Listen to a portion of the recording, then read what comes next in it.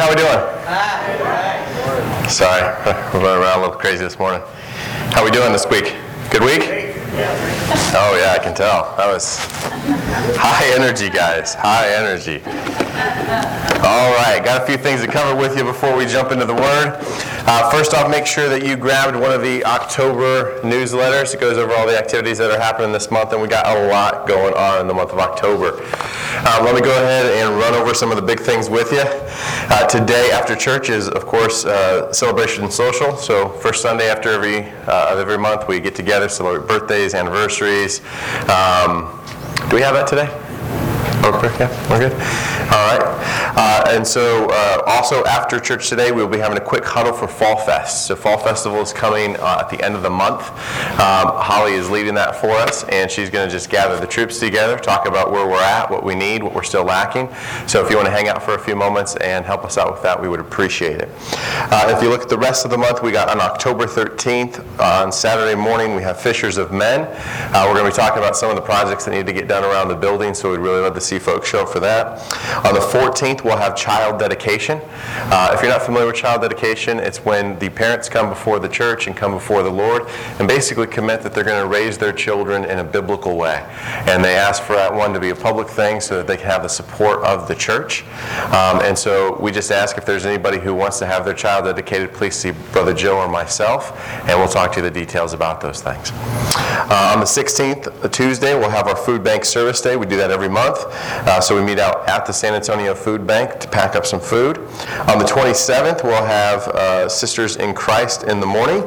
And in the afternoon, we will have the actual Fall Festival from 3 to 5. And then on October 28th, we will have baptism service. So if you would like to be baptized or learn more about being baptized, please seek me or Brother Joe out, and we'd love to talk to you about those details. So everybody make sure you grab one of those. Two other things we've got. Miss Lily brought to our attention today that they are now running the Old Testament tabernacle. It's a life-size replica. If you're not familiar with the tabernacle, that was basically the physical location that represented the presence of God. And so this is located in Cibolo, and they run it from October 1st through March 1st. Miss Lily's been out there before, says it's amazing. I know I'll be taking out the boys to check it out. But they build everything to the specifications in Scripture. So kind of a neat thing to kind of actually see that, which you've read about for so long. So we got flyers in the back if you want more information. And then last thing, for Christmas this year, our church is going to be participating in the Samaritan's Purse Operation Christmas Child. And so if you're not familiar with this, what we do is we have 24 boxes in the back. And what you do is you pick up a box, and basically you choose, do you want a girl or boy? You choose what age you want, and then you fill it up with Christmas presents and gifts. You buy a label for $9, which will show you where in the world this ends up going, and what missionaries will be taking it. And then you bring it back to church, and we will make sure they get delivered and sent out. So it's just a good way for us to, in the holiday season where we're hustle and bustle and buying gifts for everybody else, remember there's other people who are less fortunate than us. This is a great way to let them know we love them. It's a great way to empower missionaries to reach out with God's love and to share with folks. So we've already had people starting to take some, but back there by the doors you'll see the boxes. Go ahead and grab one. We also have the instructions there, and they have a website which will even talk about some of the gifts that are good to put in there. It's typically things like a soccer ball or a teddy bear, things that have a little bit more longevity to them. Yeah, you deflate the soccer ball, and it'll fit in there. That normally is actually the number one gift they want to see. Yes, thank you. Let me stress that to our congregation. You deflate the soccer ball. Okay, I don't want to see you duct taping the lid around an inflated soccer ball. Put a needle in there. Yeah, I love you guys, but I know you do that. All right, so. All right. I literally, Holly's voice, she has no voice. Yes. The Sisters in Christ, we're going to not have it that day. Okay, so no Sisters in Christ this month because of Fall Fest. All right. It's going to be an interesting meeting afterwards. All right, we are starting a brand new series called The Way of Life. And let me talk to you a little bit about why we're going to be doing this series. me and the leadership team have been talking about where the church is at. And what does God have in plan for our future, and what do we see happening in the lives of our members? And one of the things that really kind of hit home for us is probably about a year ago, we started seeing a lot of new people come into the church. And a lot of these new people that were coming to the church, they didn't have a huge church background. They didn't really grow up in the church, or if they did, it was more one of those things where I went because mom and dad made me. But their actual knowledge and grasp of theology, of the Bible, of church tradition, of all these things was pretty new. It was pretty fresh. And so we've seen these people come and be part of the family and serve and grow and change. But one of the things that was on our heart as a leadership team was to make sure that what these folks have changed into is they've changed into disciples of Jesus Christ. And what they haven't changed into is church folk. Now there's a difference between those two, right? Church folk means you know how to behave at church, right? You know how to say the right things. You know what answers you should give to questions. You know what time service starts at. You know which pew's yours, right? Everybody have their own pew? Yeah. Everybody says no, but as soon as somebody flip-flops sides, everybody's like, I didn't even know you were here today. And please, you guys have never done this, but please never do this. I have been to churches as a visitor where I will sit down in a pew and they're like, sir, we're so glad you're here today, but we're going to have to ask you to go ahead and move pews because that's Mr. James's pew. And I'll tell you, I've literally done this before. I've gone, you want me to get up for the pew? And they're like, yes. And I have gotten up and left. Just left. Right? We don't have assigned seating here. Come and pick whatever seat you want. But what I want to be careful of is, guys, it is possible to become church folk and not to be passionate disciples of Jesus Christ. And we've talked a lot about our church. In fact, every Sunday we talk about that you have a spirit of power, of love, and of self-discipline. And I always tell you before you leave, don't forget you have a mission, which is to go outside those doors and to go and make disciples that love God, love people, and follow Jesus. Well, one of the things that was kind of a concern to me is, are we sure that everybody inside these walls already is a disciple that loves God, loves people, and loves God, loves people, and follows Jesus? And especially parents. Do we know that every one of our teenagers, that every one of our children, that they are passionate disciples of Jesus Christ? See, sometimes what happens is when we come to church is we learn the details and we forget the reason that we're here from the very beginning.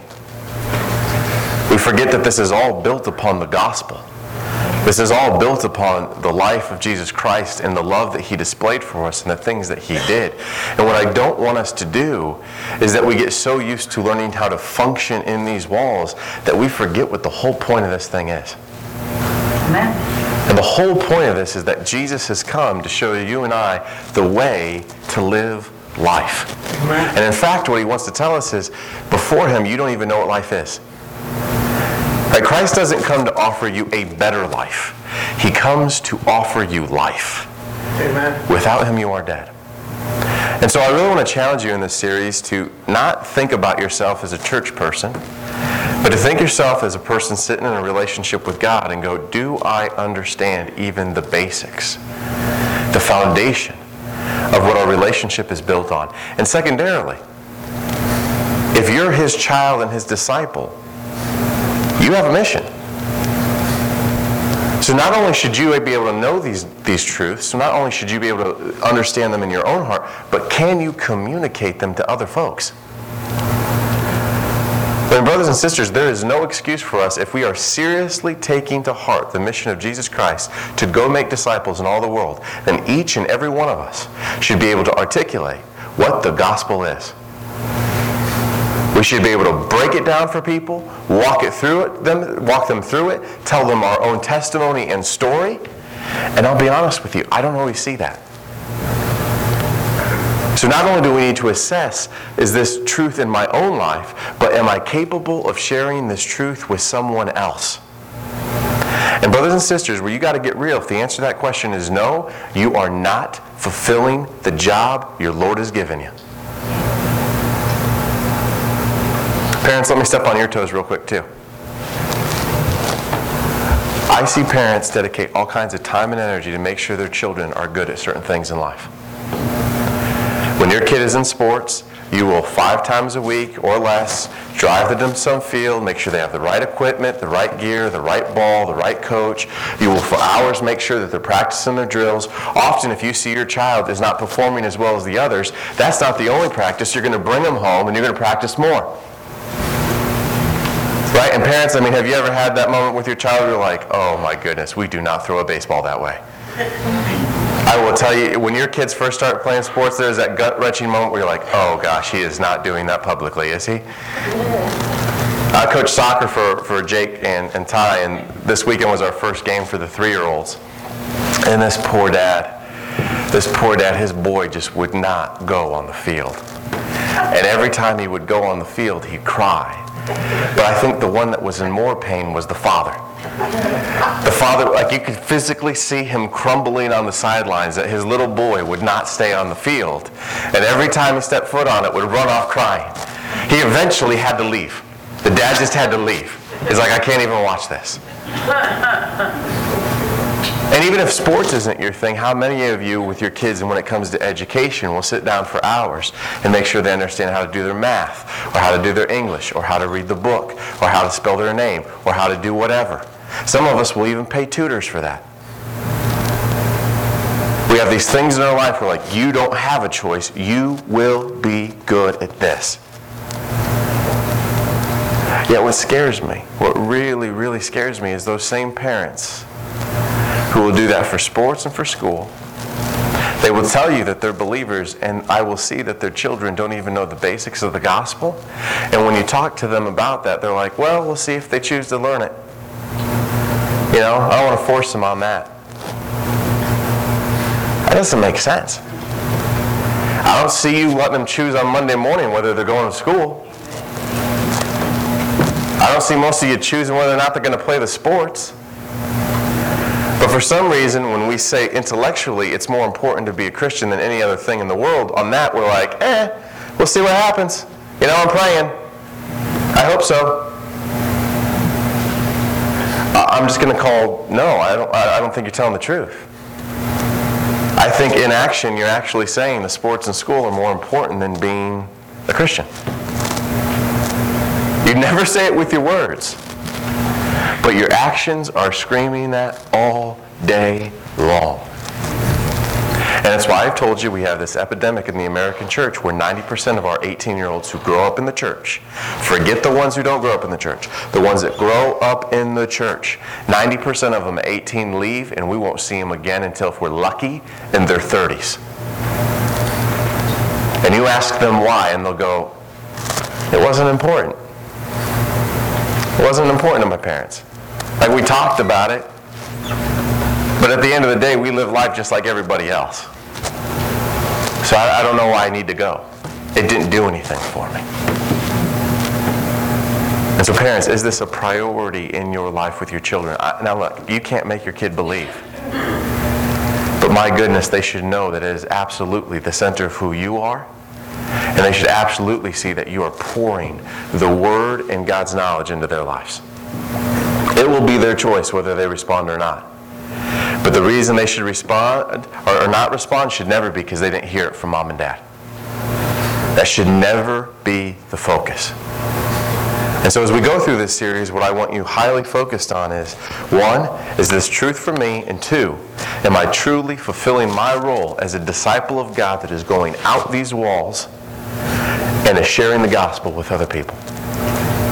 Now in this series, what I'm going to take you through is what's called the Romans Road. Everybody heard of that before?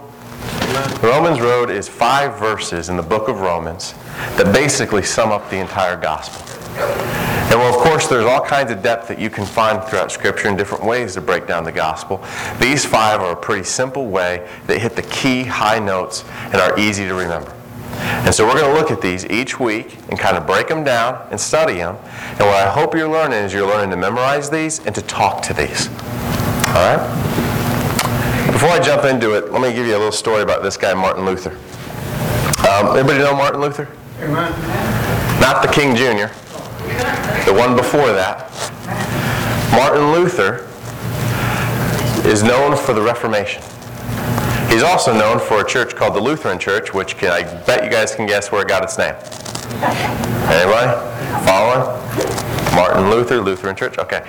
So what Martin Luther started his life as was a Catholic priest. But in his journey, in his relationship with God, he was terrified.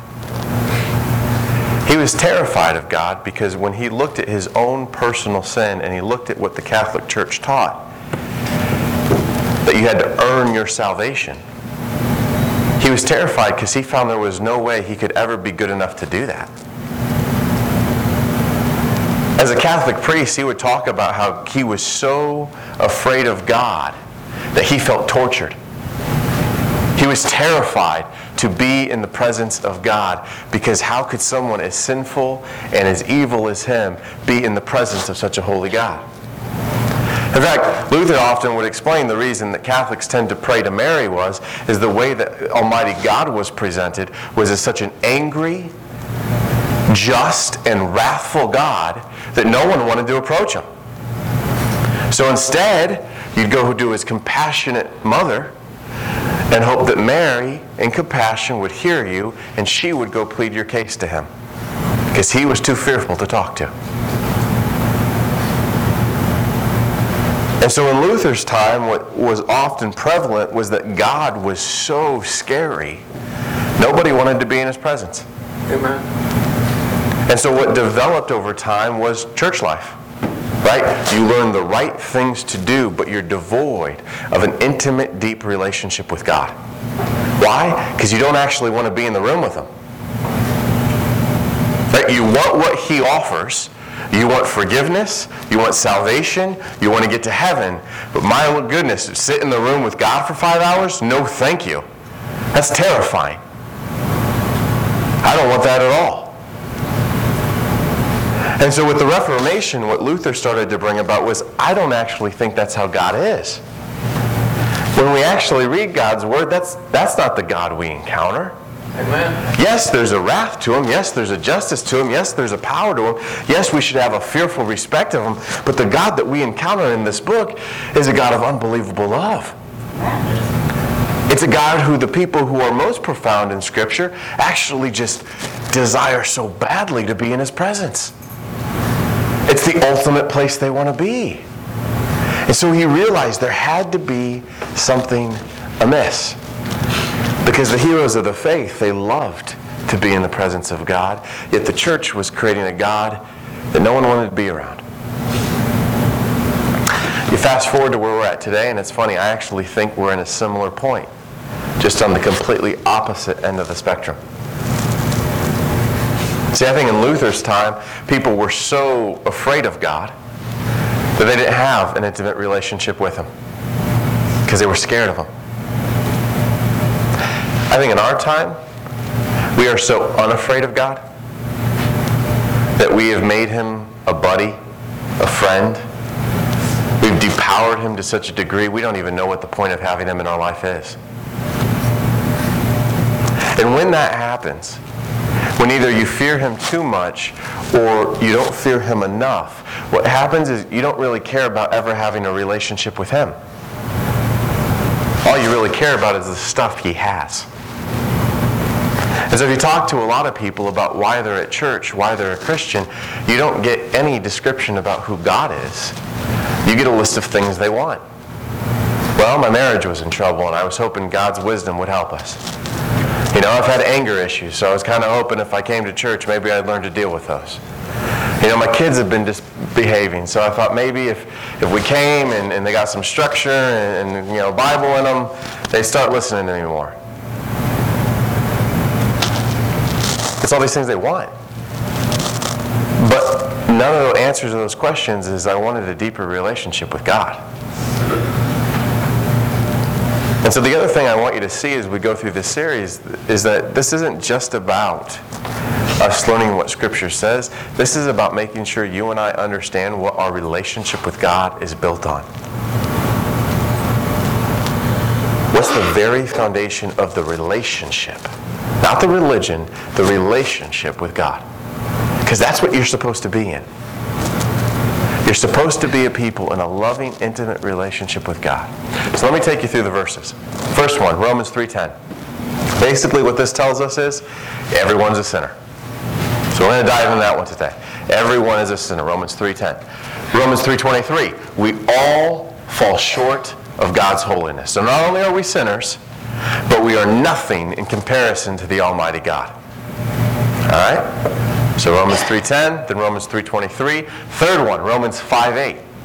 Despite those things, God loves us and sent Jesus Christ. So we're sinners, we fall short of His holiness, but God still loved us so much, He sent His one and only Son to be here with us. Amen. Romans 5:8. Fourth verse, Romans 6:23. We deserve death, but we are offered life. Amen. That's a big one. We deserve death, but we're offered life. And the last one, Romans 10, verses 9 through 10, believe Jesus is Lord. And so this is where we talk about all the time, right? This is not just about believing the Bible is true, but it's about believing it to the point that you decide He is my Lord. That means each and every day of my life, I follow Him. Right? He's not a consultant. He's not an advisor. He's not a 911 get me out of trouble guy. He is daily the Lord who leads me.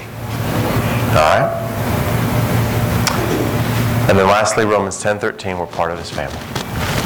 We're all part of His family. So not only do you move from being guilty in sin, you move all the way to being innocent and part of the family of God.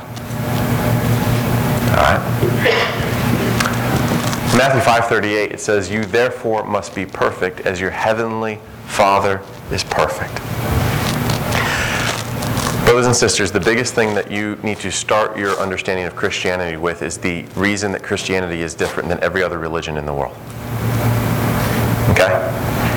Then this is a key thing for all of us to understand. And I've had this question a lot when I talk to people who are non-believers. Because even if you can get them in the point of a conversation to go, okay, I didn't believe in God, but you've got me interested. Let's say there's a God. Well, why should I start with Christianity? Why not Hinduism, Taoism, Buddhism, Islam, right? Why would I start with Christianity?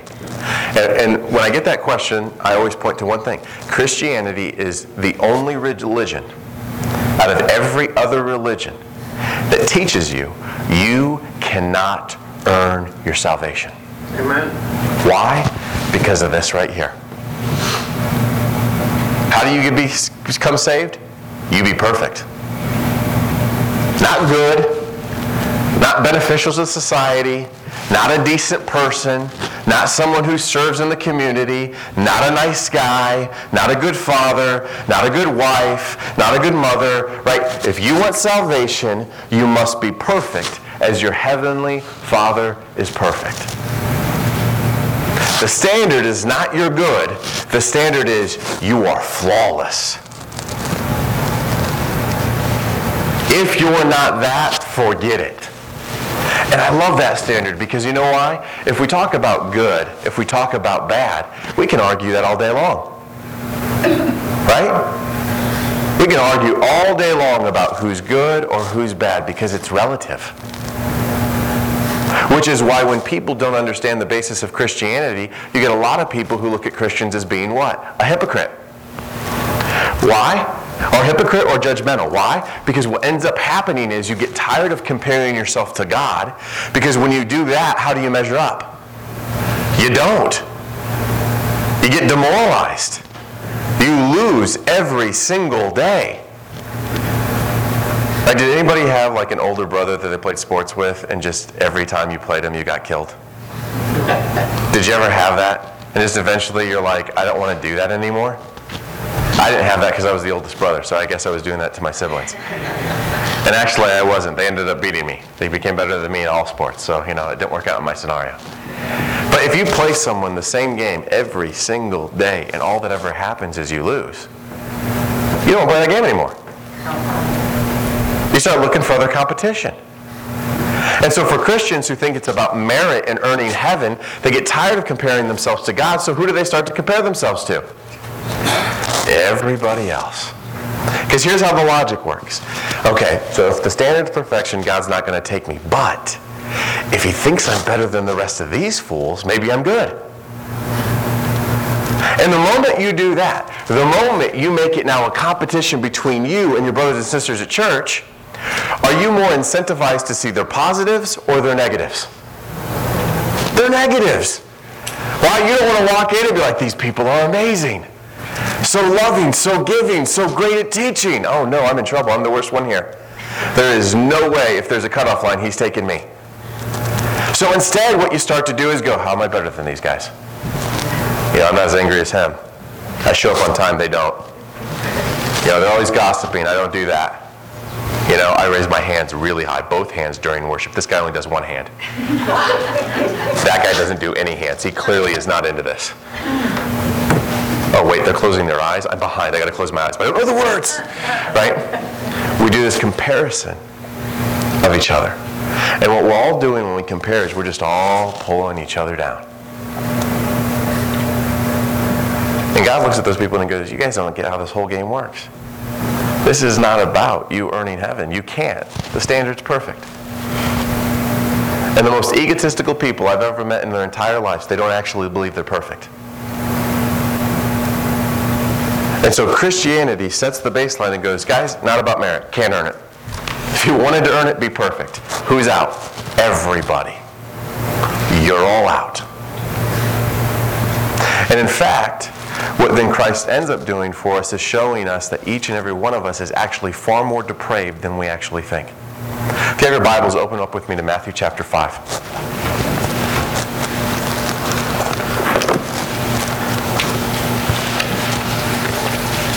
In Matthew chapter 5, we probably get some of the most real understanding of how sinful we are. And I know, as I talk about this topic, most people are like, oh great, a sermon on sin. I wanted to feel good today. I wanted to walk out of here feeling all hopeful and energetic, and this guy's going to tell me how bad I am. Thanks. Stay with me, and I think you'll still feel that way at the end. There's a major disservice we've done to ourselves in the church by not wanting to talk about sin. I actually think we are undermining our own joy by not talking about sin on a regular basis. So look at what happens in Matthew chapter 5. He says in verse 17, do not think that I came to abolish the law or the prophets. I did not come to abolish, but to fulfill. And so remember, law and prophets, that's what they called the Bible. Right? So Jesus is coming, he's teaching, he's performing miracles, and people are like, man, is this guy here to teach us something new? No, I'm not here to teach you something new. I'm here to fulfill Scripture. I'm here to live out everything you've already learned. All right? For truly I say to you, until heaven and earth pass away, not the smallest letter or stroke shall pass from the law until all is accomplished. Whoever then annuls one of the least of these commandments and teaches others to do the same shall be called least in the kingdom of heaven. But whoever keeps and teaches them, he shall be called great in the kingdom of heaven. For I say to you that unless your righteousness surpasses that of the scribes and the Pharisees, you will not enter the kingdom of heaven. And that was a big whoa moment. Right? Who were the religious superstars of the day? Who, if we were going to rack and stack the players and go who's best at the religion game, it would have been the Pharisees and scribes. Jesus walks in and he goes, you fools. You're best people. If you don't have more faith in them, you'll never see heaven. And everybody's like, what? What? Those guys don't get in? They're our best. They do this better than all of us. And you're saying we need more faith than those guys? And so he starts to break it down. Why is he saying that? You have heard that the ancients were told you shall not commit murder, and whoever commits murder shall be liable to the court. But I say to you that everyone who is angry with his brother shall be guilty before the court. And whoever says to his brother, you good for nothing, shall be guilty before the Supreme Court. And whoever says, you fool, shall be guilty enough to go into the fiery hell. Therefore, if you're presenting your offering at the altar and then remember that your brother has something against you, leave your offering there before the altar and go first, be reconciled to your brother, and then can present your offering.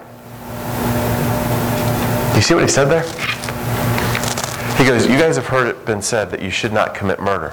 I tell you that if you look at your brother with hate in your heart, you're a murderer. Do you see what he's doing to the standard? Is he making the standard harder or easier? Way harder. And in fact, throughout the rest of this passage, he will do it to other things. He will say, you've heard you shouldn't commit adultery. I tell you, if you look at a woman with lust in your eyes, you've committed adultery. You've heard you shouldn't steal. I say, if you look at your brother and covet what he has, you're a thief. And so what Jesus is saying, guys, you've limited sin to your actions. Sin's about your heart. Now let's be real. Do we not know that in ourselves? Do we not know that in other people?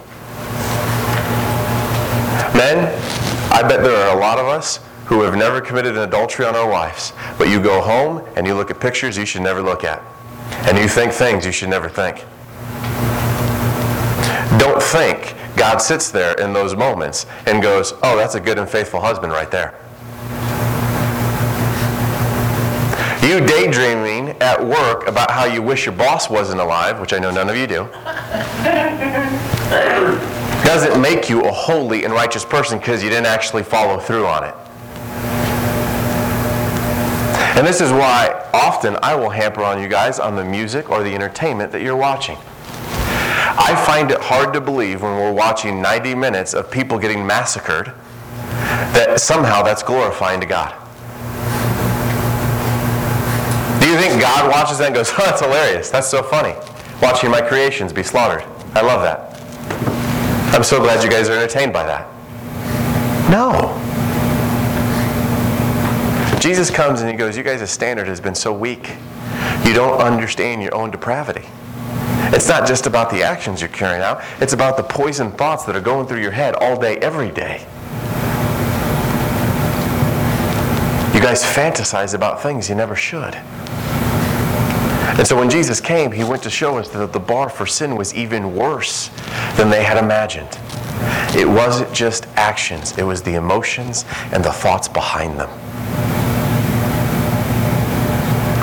Now when you think about that, you go, oh my goodness, we're all in trouble.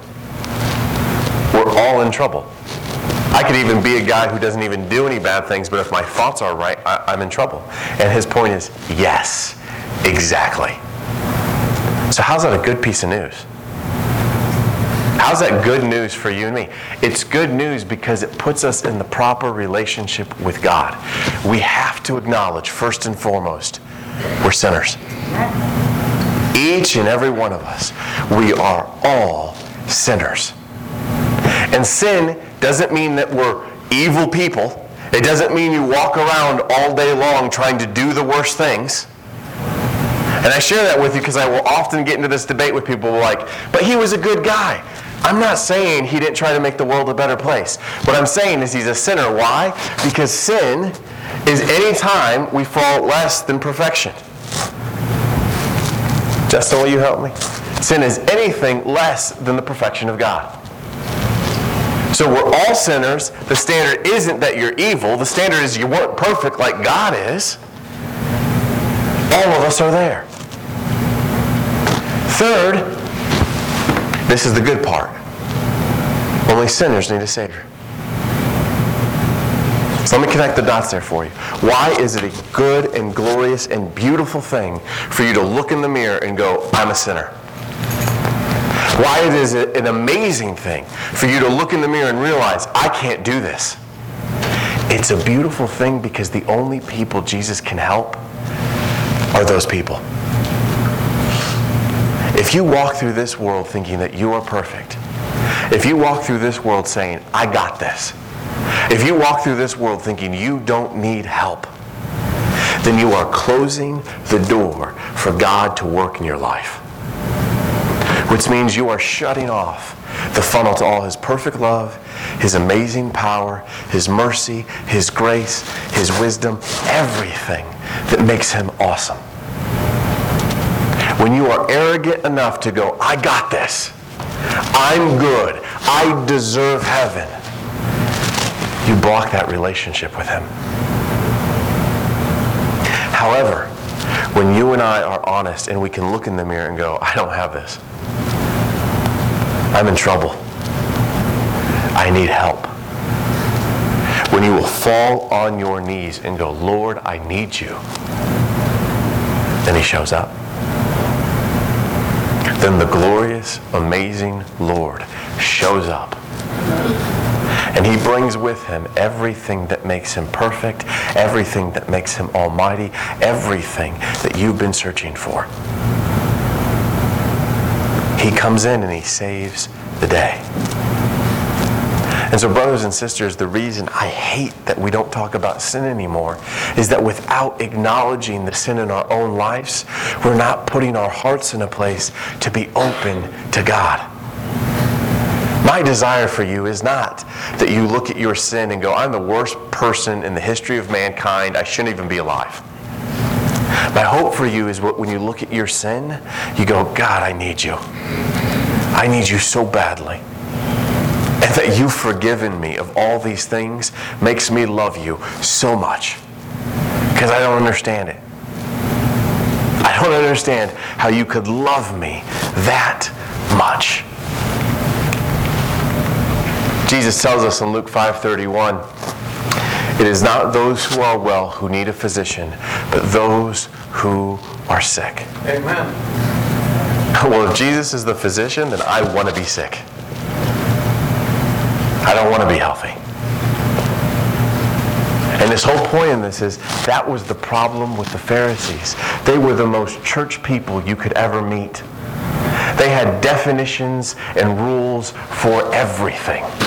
Right, we've talked about this before. They were so scared about working on the Sabbath, they made a rule about how many steps you could take. Right? Their wives weren't allowed to look in the mirror on the Sabbath because if they looked in the mirror, well, that wasn't a sin. They might see that their face didn't look right. They might want to then put makeup on, which would be work, and thus would be a sin. Do you understand that logic? I don't want you to look in the mirror because that could make you want to do work, which would put you in trouble. Which, by the way, God didn't say any of those things were work. Those were all their own rules they built. Jesus' point was these fools have spent their whole entire lives making laws and rules and boundaries, and they've missed me. And in fact, when God shows up in human form, the guys who've memorized word for word this book will look at me and not even see me. Why? Because they don't think they're sick. They don't think they need God. They think they've earned it.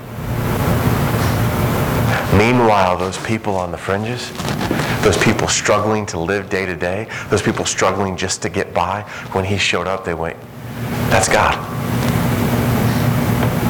Why? Because every day of their life, they knew they needed help. And so, brothers and sisters, my plea to you is, don't avoid your own sin. Don't hide your own sin. Acknowledge your sin and present it before the Lord. It's not that we're trying to sin. It's not that we bask in our sin. It's not that we want to be sinners. But what we know is, I am. I am. And when I see it, when I feel it, when I know it, it reminds me of how much I need him. And it's in those moments that he shows up and his presence fills me. I want to leave you with one last story. Flip with me to Luke chapter 8.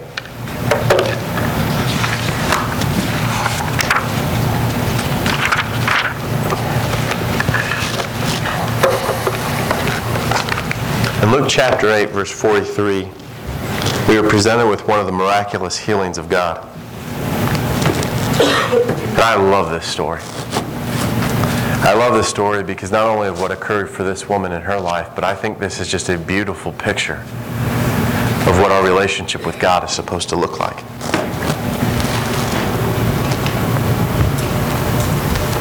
I'm actually going to start in verse 40. And it says, as Jesus returned, the people welcomed him, for they had all been waiting for him. And there came a man named Jairus, and he was an official of the synagogue, and he fell at Jesus' feet, and he began to implore him to come to his house. For he had an only daughter, about 12 years old, and she was dying. But as he went in, the crowds were pressing against him. And And a woman who had a hemorrhage for 12 years and could not be healed by anyone came up behind him and touched the fringe of his cloak. And immediately her hemorrhage stopped. And Jesus said, "Who is the one who touched me?" And while they were all denying it, Peter said, "Master, the people are crowding and pressing in on you." But Jesus said, "Someone did touch me, for I was aware that power had gone out from me."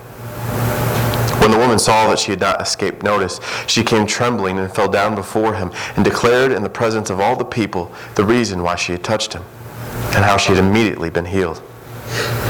And he said to her, "Daughter, your faith has made you well. Go in peace." Make sure when you read the Bible that you picture it. Right, can you see the setting? This is Jesus at the peak of his ministry. Reminds me of those old videos you see of like when the Beatles were in America or Elvis was out in public. You ever seen those old videos? I'm sorry, I'm dating myself. Some of you are like seeing the old videos. I saw them in person. It's amazing. Anywhere they would go, literally just thousands of people are flocking around them. There's no room. Everybody is pressed up against them. There's this mob of people everywhere. And we see it's funny to Peter because Peter's like, "Who touched you? Who didn't? You want me to find the one person who touched you, Jesus?" Literally everywhere we go, people are just grabbing at you. They're all around you. Thousands have touched you. But there was one thing different about this woman. And what I want you to think about that woman is think about that journey, because I imagine she had to do some work to get that close to him. Right? It probably started with just her kind of zigzagging through people. Finally, she started to have this like pressing her way through, edging her way through people. Eventually, she's probably even crawling between people's legs to get that close that she's by Jesus Christ. And what makes her do that? What makes her fight through the crowds? What makes her push through the people? She's doing all of this to what? To simply touch his cloak. Why? Because she has a profound faith in her life. Amen. That he is the solution to her problem. The thing that drives her is she, more than anybody, admits, "I'm not okay. I'm not healthy. I am broken, and in fact, I am broken in a way that no one can fix." It says in there that no one else could fix it. What's that mean? It means that this woman's ailment, this wasn't something that she just discovered. This was something that had been with her for so long. She had tried everything. She'd seen every doctor. She'd seen every nurse. She tried every medicine. She tried every home cure. She tried anything and everything that she could find to make this go away. And what she'd finally faced herself with is, "I have a problem that literally nobody in the world can fix. I am broken and I can't be fixed other than by God himself." And so when Jesus walks through that crowd, she doesn't just see a person. She sees the Creator. She sees her only chance to be made right. Her only chance to be made whole. And she is going to get to him. Nothing is going to stop her from getting into his presence. Nothing. She will push through the crowd. She will crawl on her hands and knees. She will do anything to get by him. Why? Because she knows she's broken. Brothers and sisters, we need that. We need the kind of heart like that woman has that says, "I am broken in such a way, he is the only one who can fix me. You are not going to stop me from getting to him. I will do whatever it takes to be in his presence." What I love about Christ in this moment too is it's such a beautiful representation of salvation, right? Salvation's open to everybody. Just like in that moment, Christ's power was open to everyone. All these people are touching him. All of them are pressing against him. All of them are trying to get a piece of him, but none of them actually are. Yet she just grasps a little piece of his cloak and immediately goes, "Who touched me?"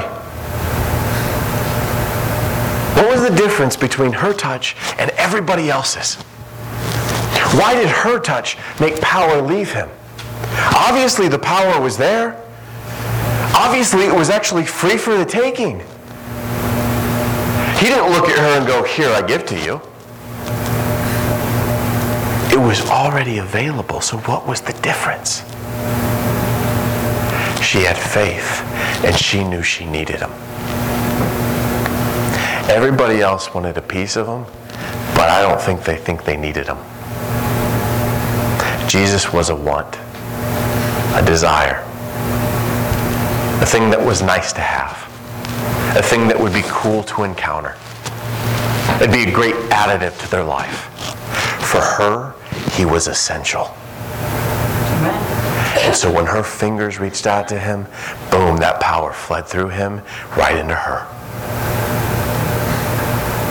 That's why, brothers and sisters, we need to know our sin each and every day. Because it's my belief that if we have that knowledge in our hearts, if we are front and center with our sin, we will be like her. And when we reach out to him, when we're in his presence, that power will come flowing through us, untethered, unrestricted, and it will heal us. But it starts from us saying, "I'm a sinner. God, I need you. I need you."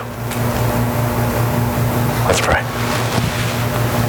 Dear Heavenly Father, we come before you. And we come before you, Father, acknowledging our sin.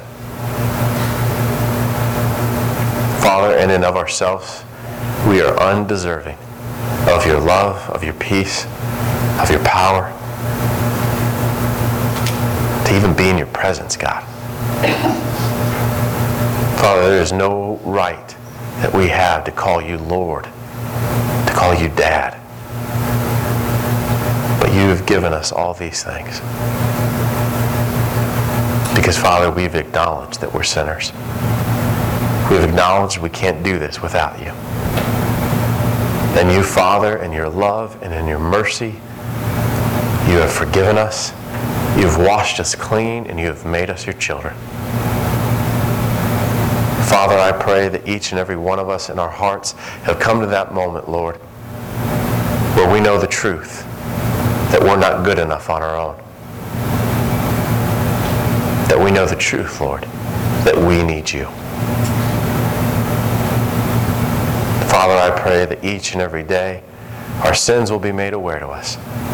Not to bring us down, Lord, but to prepare our hearts to take the forgiveness and love that you offer every day. Lord, we love you. And in your Son's name we pray. Amen. I'm going to ask Brother Joe to come to the front. Brother James will be in the back. If there's anything in your heart that you need to pray about, or just know that somebody else is praying for it with you, feel free to come on up as Maria sings. Maria? Let's all stand.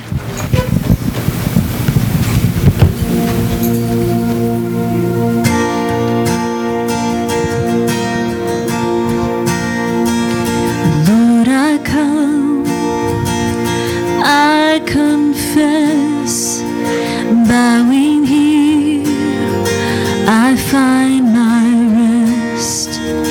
Without you, I'd fall apart. You're the one that guides my heart. Lord, I need you. Oh, I need you. Every hour I need you. My one defense, my righteousness. Oh God, how I need you.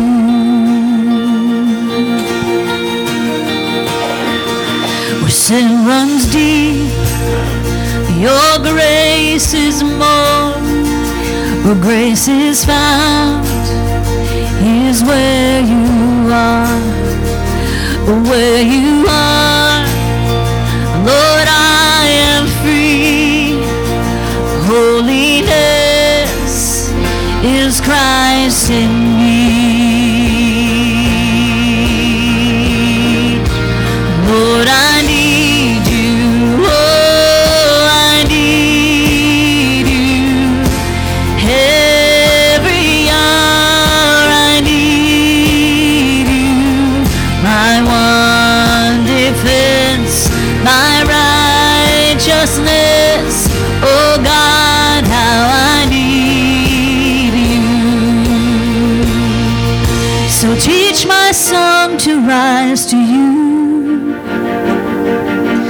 When temptation comes my way, when I cannot stand or fall on you, Jesus, you're my hope and stay.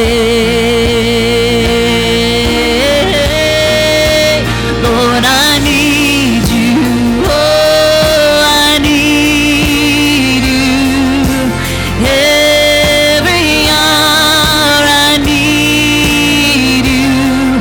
My one defense, my righteousness. Oh God, how I need you. You're my one defense, my righteousness. Oh God, how I need you.